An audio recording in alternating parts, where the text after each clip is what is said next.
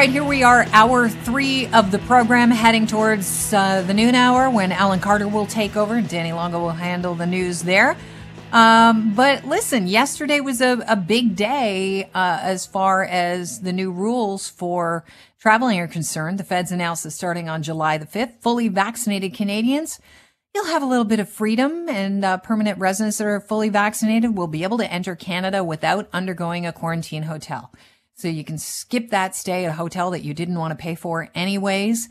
And you'll need to show documents proving you've received both doses of the vaccines approved in Canada at least 14 days prior to entering the country. You still have to have that negative PCR test coming in. You still have to take a COVID test when you arrive. You have to be asymptomatic, and you have to have a suitable quarantine plan in place just in case they determine, well, you know what, actually, we've got a problem here. So what are you planning on? How are you going to quarantine? Non-vaccinated children or dependent adults traveling with them will also be exempt from the hotel stay, and kids are going to have to quarantine for 2 full weeks. Now, another piece of the puzzle. We know that the Canada-US border is closed to non-essential travel until, at the very earliest, the 21st of July. Our numbers are going up as far as vaccinations are concerned. And yesterday, Public Safety Minister Bill Blair said the government is setting its sights on now getting 75% of the population fully vaccinated, at which point Canada could fully loosen safety measures at the border. That's 75% fully vaccinated.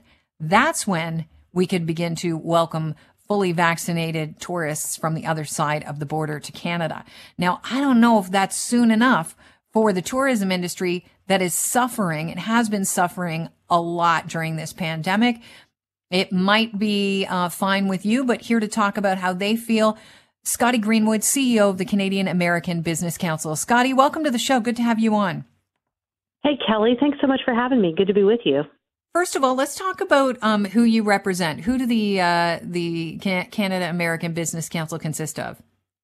Sure. So the Canadian American Business Council has been around for about 30 years, and we're really a cheerleader, if you will, an advocate for the Canada-U.S. relationship. We're half Canadian, half U.S., and it's both the big iconic brands that everybody's heard of in Canada and the United States, but also entrepreneurs and business people, thought leaders from both sides of the border. So really, really fully bilateral, and we're advocates for this very special international relationship that's the Canada-U.S. relationship. It's been a special relationship for the last 4 years, to say the least. So how do you feel about the Fed's announcement yesterday? So, you know what? I think it's important to base decisions on science and facts. And so the thing is, it's also important to take into consideration, of course, public safety and public health. So when the governments shut the border down, when the Canada-U.S. governments got together, and together made the decision over a year ago to shut the border down to non-essential travel, but keep it open for commerce, that made really good sense. And with at the time, it was exactly what had to be done, and it's been, as we all know, a really difficult year and a half. But with vaccines now, what we know is if you're fully vaccinated, it's safe. It's safe to go back to life as it was. And you know, I think about the U.S. has been open actually the whole time to Canadian travelers who are flying. It hasn't been open to the rest of the world, but the U.S. really hasn't seen Canada as a threat. And the U.S. would like to be open to Canadian travelers, especially fully vaccinated. At the moment, though, what we saw yesterday is the government of Canada is taking a very cautious approach, which is if you're fully vaccinated Canadian, you're okay to travel and you don't have to quarantine. If you're a fully vaccinated American, not so much. And the thing, Kelly, if you go back to 2019, just thinking about tourism for a second, there were about 21 million international tourists who came to Canada in 2019, and more than 2/3 of them were coming from the U.S., and they poured about $8.7 billion into the Canadian economy. So wow. Tourism alone is a pretty big factor, and we can talk if you want about foreign investment into Canada. This is a huge economic relationship, a huge cultural relationship, families, neighbors, all of that, and so there's a lot at stake here. Do you think the Americans are going to take this as a slight? The fact that our government said, yeah, until we get 75% of our population vaccinated, fully vaccinated Americans, it doesn't matter if you've already reached that number. We're not letting you in. Well, look, I think in the first instance, everyone understands you've got to vaccinate your own population first. So, the U.S. is working really hard to vaccinate our population. Canada is too, and that makes really good sense. In terms, though, of saying that a fully vaccinated American is not able to travel in Canada, yeah, I mean, that's getting noticed by policymakers in the U.S. One really prominent member of Congress said it was BS. He didn't use the abbreviation. But we also have senators, United States senators, right across the board from, Chuck Schumer in New York to Amy Klobuchar in Minnesota to Patty Murray in the state of Washington, all of whom are kind of banging on the White House door saying to the president, you've got to reopen the border to Canada, even if they're not going to reopen it to us. Like, it's too important for these border communities to welcome Canadians back across the land border. Do you think Americans deserve an explanation for not allowing fully vaxxed Americans into Canada?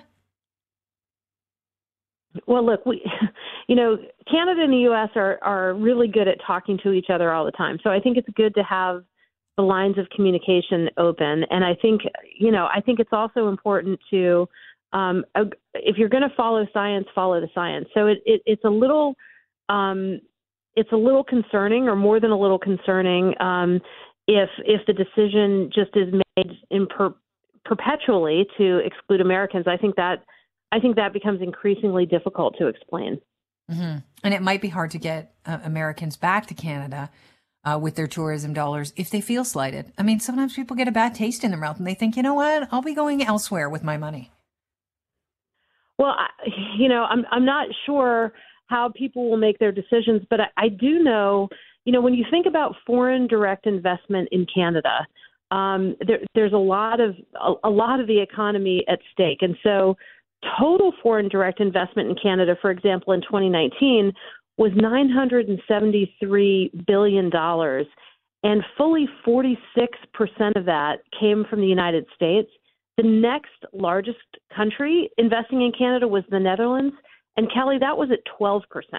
Wow. So I think when you think about how integrated our economies are and how mutually beneficial this relationship has been, it's really important not to take it for granted, and to kind of invest in how we do business together and how we work together. And the other thing is, how do we manage our border together?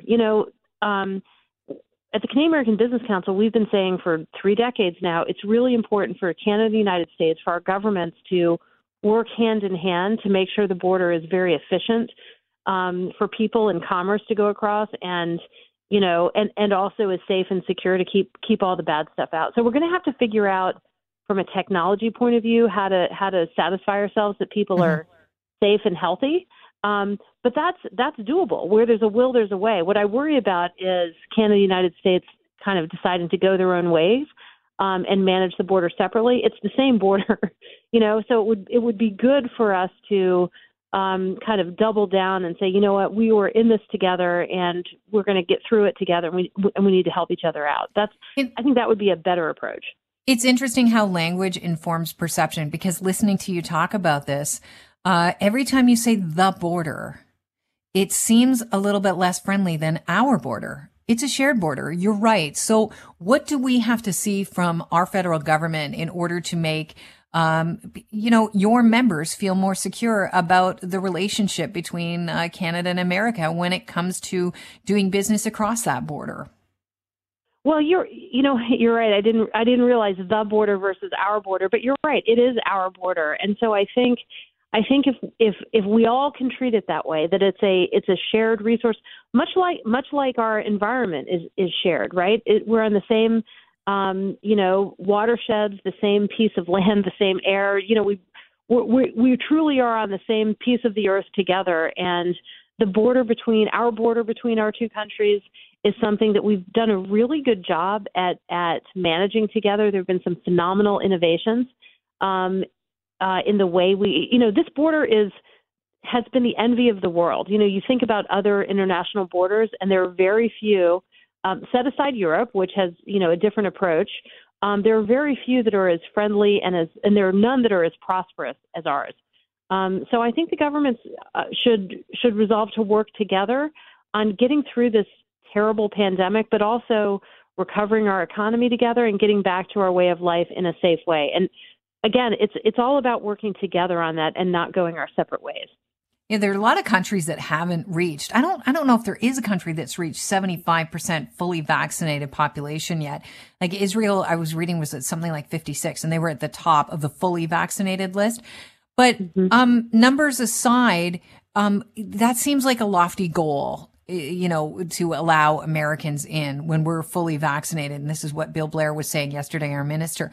So would you like to see transparent benchmarks and a plan where it seems more attainable announced that we can look forward to on both sides of our border? Well, I do think it would be helpful to understand what the game plan is, understand what the metrics are, but then also understand that if you're fully vaccinated, whether you're Canadian or American or from another country, if you're fully vaccinated, it's okay for you to travel. I think treating people, you know, a vaccinated person is a vaccinated person. And so treating people that way is going to be important for us to kind of get back to the way things need to be to move forward. So is it the Canadian tourism industry that is more dependent on getting things going, or is it the do the Americans even, are we a blip as far as tourism goes for you down there? No, it's really big, actually. Canadians are the largest source of tourists to the United States and vice versa. That has been the case actually since 9/11. It became really difficult. And you remember after 9/11, the U.S. was not a welcoming place to come, right? It was very difficult to travel here. Became increasingly so. And really Canada and Mexico are the only two countries that continued to travel to the United States and visit at the same levels as pre 9/11. But going both ways, Canada, you know, U.S. visitors to Canada, Canadian visitors to the U.S., it's a huge part of our economy. And it's not just tourism. It's also about families. It's also about just regular doing business across the border, manufacturing, the services sector. It's actually a $700 billion a year annual relationship, and it didn't happen automatically, and it wasn't by accident. So it's going to be really important not to take it for granted, to really invest in it and try to get it booming again. That's what we really need. Scotty, I want to thank you for joining us. I appreciate your time, and fingers crossed that we get this thing worked out sooner rather than later. It's such an important relationship. And our neighbors to the south are not just neighbors, they're family members. So it'd be nice to get the family back together again. It would be, Kelly. Thanks so much for having me.